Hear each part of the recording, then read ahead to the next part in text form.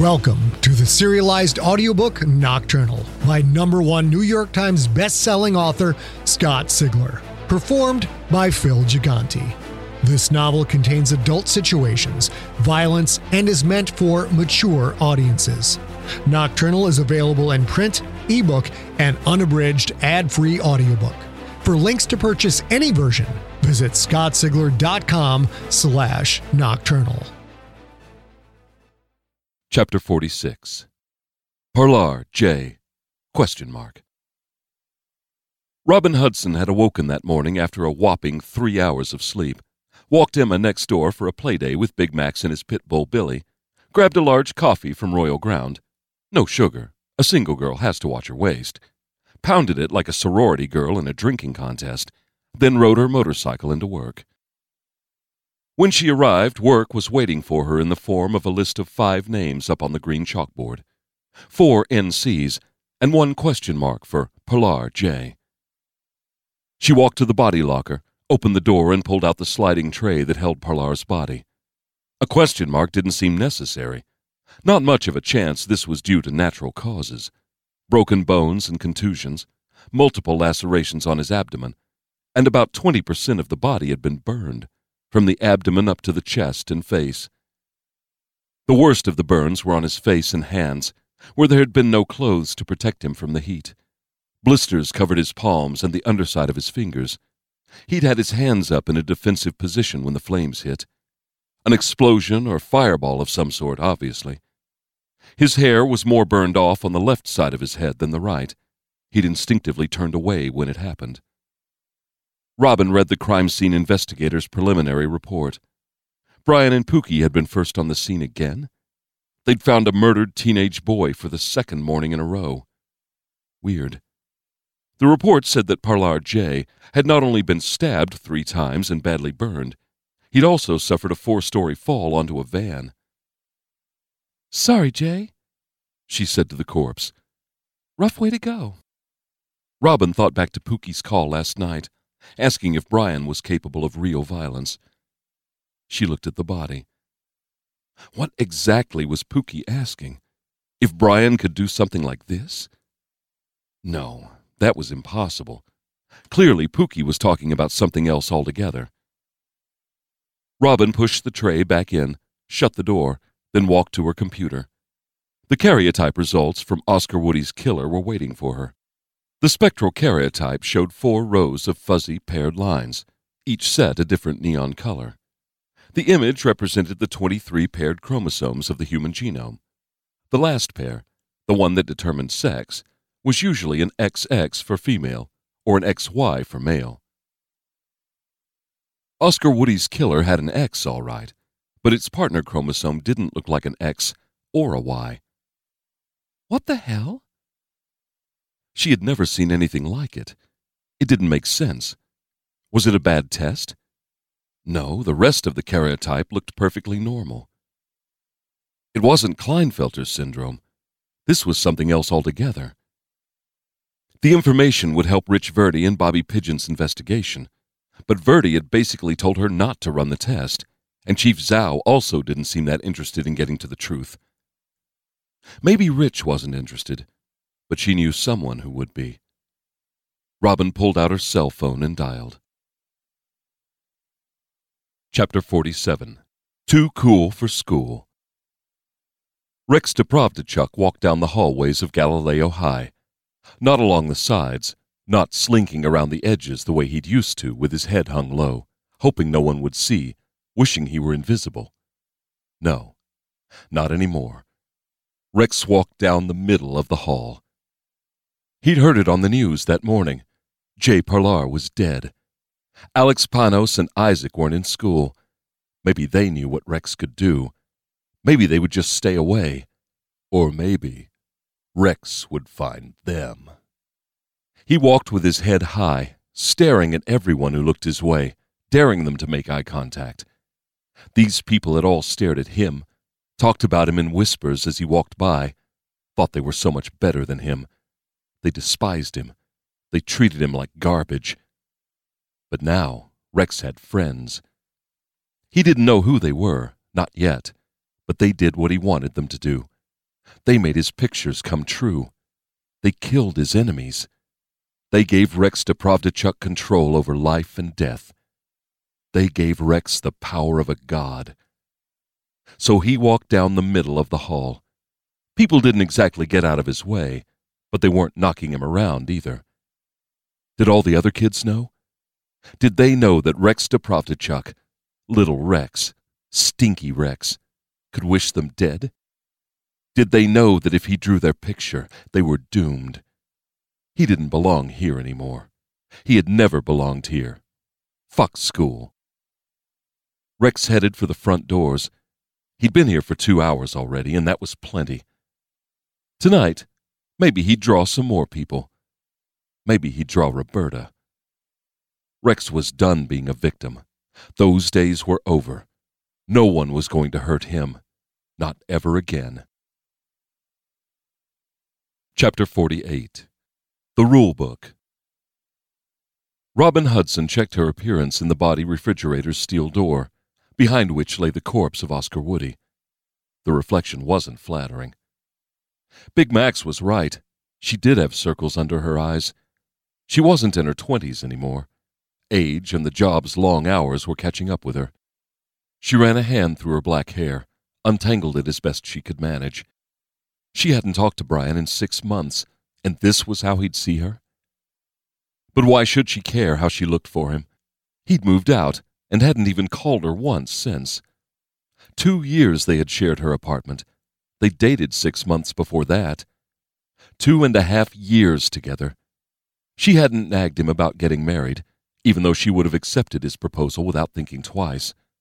All she'd wanted was to hear the words, "I love you." But he hadn't said it. In all that time together, he'd never said it once. The 2-year anniversary of his moving in with her triggered some kind of realization that she needed to hear him say it.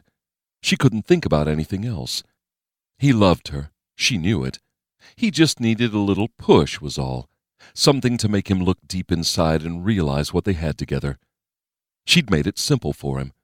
If he couldn't say he loved her, then he wasn't in love with her, and he had to go. But even with that ultimatum, he still hadn't said the words. Only at the end did she realize she'd projected her desires onto him. She wished she could forget that final fight. How she had screamed, the things she had said, and he just stood there, calm, quiet, barely saying a word as she raged at him. Cold-eyed Brian, the Terminator. He hadn't loved her. Hell, maybe he wasn't capable of love. She'd told him to leave, and he had. Unlike in the movies, he hadn't come back. He was probably out fucking anything that moved. She should be doing the same, but she just didn't want to. 6 months later, she still wanted only him. The way he could make her feel. No one else had ever been able to do that to her. She was afraid that no one else ever could. The morgue door opened. Brian Clouser and Pookie Chang came through. "Hey, Robin," Pookie said. "Damn, girl, you look sexy." "Right. I've had about 4 hours of sleep, but flattery will get you everywhere." Pookie grinned. "Come on, if I really wanted to get in your pants, I'd do something like pick you up those oatmeal biscuits from Bow Wow Meow that Emma likes so much." "Yeah, that would probably work." Pookie reached into his pocket and pulled out a zippered bag filled with thick biscuits. "Chaka-pow! There you go, Toots, now lose the bra." She laughed and took the bag. "What, do you carry around my dog's favorite treat?" He shrugged. "Knew I'd see you sooner or later. They were in the car." "Pookie, how the hell do you remember this stuff?" He pointed to his head. "There's a lot of useless information floating around in here." "Well, I thank you, and so does Emma." She put the bag in her pocket. Robin turned to look at her former lover. "Brian?" He nodded once. "Robin?" That was it. No, "God, it's good to see you," or "I hope you've been well." Just a simple Robin. Something on his forehead caught her eye. "Stitches? What happened?" "I fell in the shower," Brian said. He needed to trim that beard of his, and he looked so tired. Not so much the bags under his eyes as a pallor to his skin, an expression that seemed lost. What was he going through? There was something about Brian she'd never been able to define, never been able to ignore, and despite his sickly appearance, that something still burned hot. Her attraction to him hadn't dulled in the least. She stared at him. He stared right back with those beautiful, distant green eyes. Guys, Pookie said, I know y'all have a bit of backstory to work out, but can we lay off the wistful gazing? This ain't a Joan Wilder novel, if you dig what I'm saying. Robin looked away from Brian and back to Pookie. Pookie smiled apologetically, but he was right. This wasn't the time to play Who Hurts More with her ex. Okay, she said. So, I know I have to give all this info to Rich and Bobby, but it's weird. It seems like Rich isn't really that interested in the case. Bobby is, I think, but Rich calls the shots. What I discovered is kind of a big deal. Since you guys found the bodies, I figured you might have a vested interest. But can you keep this quiet? Chief Zhao asked me not to talk about the case to anyone. If she finds out I did, it could jeopardize my candidacy for the Chief ME position. Both men nodded. Pookie mimed turning a lock in his lips and throwing the key behind him. Maybe Brian wasn't the best boyfriend in the world, but he never went back on his word, and neither did the incorrigible Mr. Chang. Robin led them to her desk and called up the karyotype test results on her computer. We isolated samples from Oscar Woody's body, she said. I'm 99% confident that all of the samples come from a single person, meaning Oscar had just one killer. That killer's DNA exhibited evidence of an extra X chromosome. Because of that, I ran another test, assuming I would see XXY. Instead, I found this. She pointed to the bottom of the karyotype. Brian leaned in to look, so close that his chest touched her right shoulder. He felt warm. Pookie leaned in over her left shoulder. I recognize that Y thingy from my science class, but what is that next to it? Robin shrugged. I'm calling it a Z chromosome. What the hell is a Z? It's like a Z, Brian said, only with higher taxes and with universal health care. Ah, Pookie said. Canadian speak.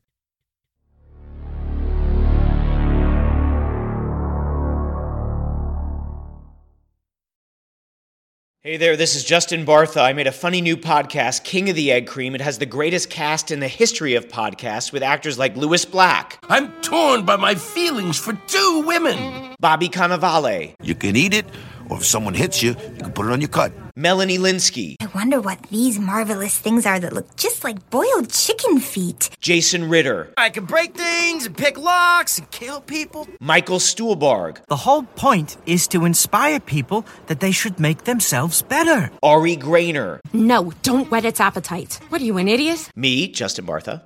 That's not just any egg cream, that's a Lemke's special. And all narrated by the hilarious Richard Kind. This is the story of Harry Dalowitz and how he rose from nothing to become New York's King of the Egg Cream. So if you like funny true stories, come listen to King of the Egg Cream, available wherever you get your podcasts.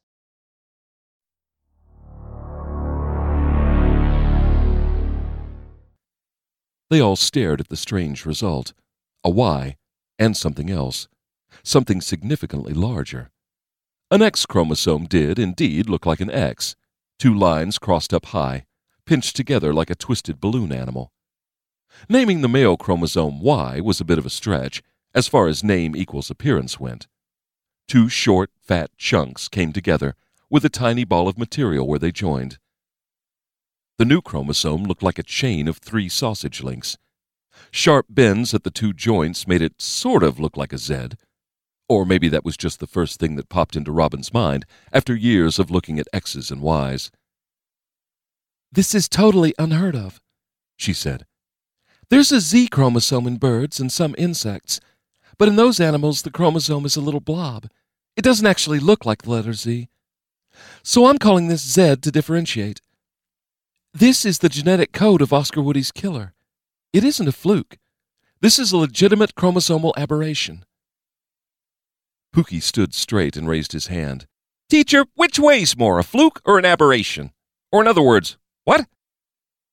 I mean, this isn't random genetic damage, Robin said. It's in every cell. The killer was born this way. Pookie crossed his arms. Are you trying to tell us we're dealing with some kind of fleshy-headed mutant from Planet 6 or something? Maybe not that, but something strange, Robin said. Come on, I've got something else to show you. She led them back to the body refrigerator. She opened a door and rolled out the tray holding Oscar Woody. Robin gloved up, then pointed to the parallel grooves on Oscar's ravaged scapula. This scoring appears to be from incisors spaced 3.5 inches apart. Average spacing for an adult man is 1 to just 2 inches, tops. Pookie looked up. But those marks aren't from a man. Jimmy and Sammy said a dog did it. There was dog fur all over the place. And here it was, the moment where she actually had to say it. She wondered if it would sound as crazy out loud as it did in her head. That fur wasn't fur. It was human hair. I've seen enough evidence that I'm convinced that there was no animal at all. Pookie stared at her, then looked back to the body. A dude did this? Robin breathed deep, then let it out in a puff. Yeah, that's what I'm saying. He would have to be a seriously big dude then, Pookie said. Or a perp with a really wide mouth. Or both, Brian said. Pookie nodded. Or both. Awesome. Not to insult your magnificent intellect, Bo Bobbin, but I'm not buying this. You're saying the killer is big, with wide teeth, strong enough to tear off a guy's arm with his mouth, and that he's fucking furry? Imagine that, Brian said. I mean, someone might describe that as werewolf-like, right? Pookie looked annoyed. Big dudes can wear costumes too, Bri. Brian shivered, then coughed hard. He sounded like hell. He cleared his throat, then hovered his hand above Oscar's scapula, using his thumb and forefinger to show the spacing of the parallel grooves. Brian brought his hand up and held it in front of his own face. The space between the tip of his thumb and forefingers was as wide as his cheekbones. A costume that comes complete with big killing teeth? Come on, Pooks. Was Brian arguing that a werewolf did this? Just how bad was his fever? Pookie turned to Robin. Are you sure those marks are caused by teeth? Could it have been some other kind of weapon? She nodded. I suppose, but it would be a weapon designed to act just like a pair of jaws. There's a name for a weapon like that, Pookie said. It's called fake teeth. Something that might come complete with a Hollywood-grade monster costume. Brian rolled his eyes and laughed. You're really reaching, Pooks. And you can't put a costume on a chromosome. You made a joke that this was a fleshy-headed mutant, but based on what we've seen, maybe that's not a joke at all. She knew both men well. Brian prided himself on being rational. He didn't believe in monsters or the supernatural. The fact that they were arguing about this seemed completely out of character for him. Talk to me, Robin said. What did you guys see? Nothing, they said simultaneously. So they weren't going to confide in her? Just like Rich Verdi, maybe they thought her job was to examine bodies, not solve crimes.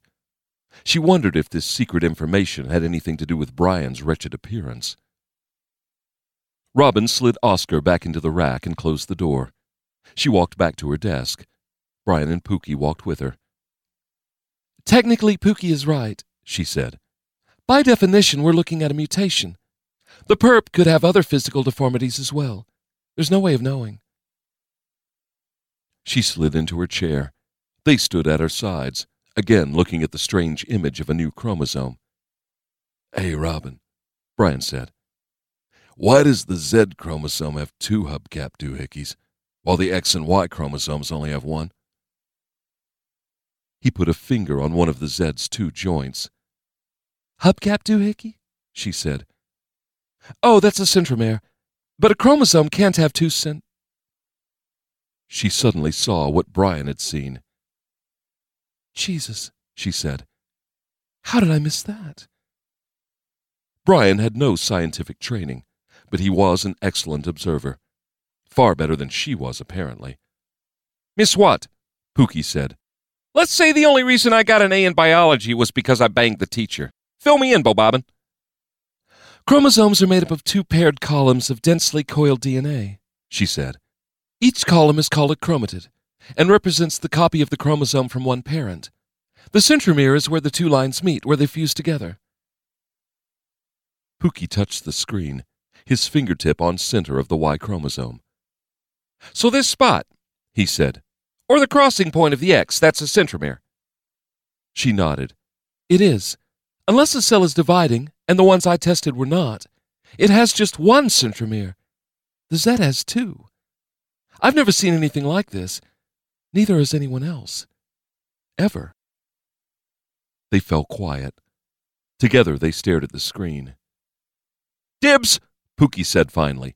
If it's a new species, I get to name it. Robin laughed. Doesn't work that way, Pooks. Too late, he said. I already named it. Fuck if I know what the hell that is. Brian nodded. That's a good name. Pookie's cell phone buzzed. He pulled it out and checked the caller ID. It's Chief Zhao, he said. Be right back. He answered his phone as he walked out of the building, leaving Robin alone with Brian. Without Pookie in the room, things felt suddenly awkward. She'd hated Brian for months, but now that he was here, that hate was nowhere to be found. So, she said, how you been? Busy. The Oblomowitz case and all. And then those guys tried to kill Frank Lanza. Yes, the shooting. Brian had taken yet another life. She could have been there for him, helped him deal with it. But apparently he didn't need her help. More accurately, he just didn't need her. Yeah, Oblomowitz, she said. That case has been going on for, what, 2 weeks? Where have you been for the past 6 months, Brian? He shrugged and looked away. You know, lots of corpses. Never a dull moment in homicide. He was going to play it like that? Well, she wasn't going to let him off that easy. Brian, why haven't you called? He stared at her again. She wanted to see some emotion in those eyes. Pain, want, need, shame. But he looked as blank as ever. You told me to move out, he said. You told me not to call you. You were very specific. Okay, but 6 months? You could have at least called to see how I was doing. And your phone is broken? I'm not sure where in the rule book it says that phones only work when men use them. She bit the inside of her lip. She would not cry. She would not. You're right. I did tell you not to call. Brian shrugged. It is what it is. Believe it or not, I'm happy to see you again. He looked down, then spoke quietly. I missed you. It hurt to hear that. He could have called her a stupid bitch and it would have hurt less. How could he miss someone he didn't love? His words were meant to be nice, but they landed like a boot in the stomach, a boot she couldn't get enough of. Tell me again, she said. He looked up and forced a smile. Look, I'm happy to see you, but I'm going through a lot of heavy shit right now. Can we just keep things professional? His face remained an expressionless shell. Brian was right. It was what it was. Sometimes things just weren't meant to be, no matter how bad you wanted them. She nodded. Sure. Professional. Can I at least ask how your dad is? He's fine, Brian said. Saw him this morning. Oddly enough, he made me promise to start up with you again. And do you always keep your promises? Professional, Robin. Right. Sorry, she said. She bit the inside of her lip again. If I come up with anything else, should I call Pookie? Or you? His eyes narrowed, just for a second. The way his skin crinkled when he did that. So goddamn sexy. Was that a look of annoyance or one of hurt? Well. Maybe there was some emotion in that cyborg body after all. "You can call me," he said. Pookie came back in, wide-eyed and looking upset. "You okay?" Brian asked. "I'm going to expand my investment with the makers of Depends," Pookie said. "I hope they have adult undergarments for people with more than one sphincter because Zhao just ripped me a new asshole. Bri, we gotta get out of here fast. Verdi told Zhao we interviewed Tiffany Hine. Zhao feels like we ignored her order to stay out of the case." "But we found a body," Brian said. "What are we supposed to do, step over it on the way to getting donuts and coffee?" Pookie nodded. "I guess. She knows we were told Verdi was on the way, but we kept at it anyway, and that pisses her off. If she finds out we're here to look at Oscar, she'll bronze our balls and put them on her desk next to the picture of her family." Robin didn't know much about internal police politics, but there had to be much more to the story. Would Zhao really be that opposed to Brian and Pookie being involved in this case? Brian ground his teeth. Frustration was an emotion he didn't bother to hide. "So what now?" he said. "Do we turn the fortune-teller lead over to Verdi?" "Hell no," Pookie said. "In fact, I just called Mr. Biznass, and he's expecting us in 20 minutes. Listen, Robin, we gots to go. Mum's the word on this visit, right?" "Of course," Robin said. "Like I said earlier, I shouldn't have told you anything." Pookie walked out. Brian looked at Robin for a long moment, then followed his partner. Robin stared after him, already trying to read meaning into his words, and already hating herself for doing it.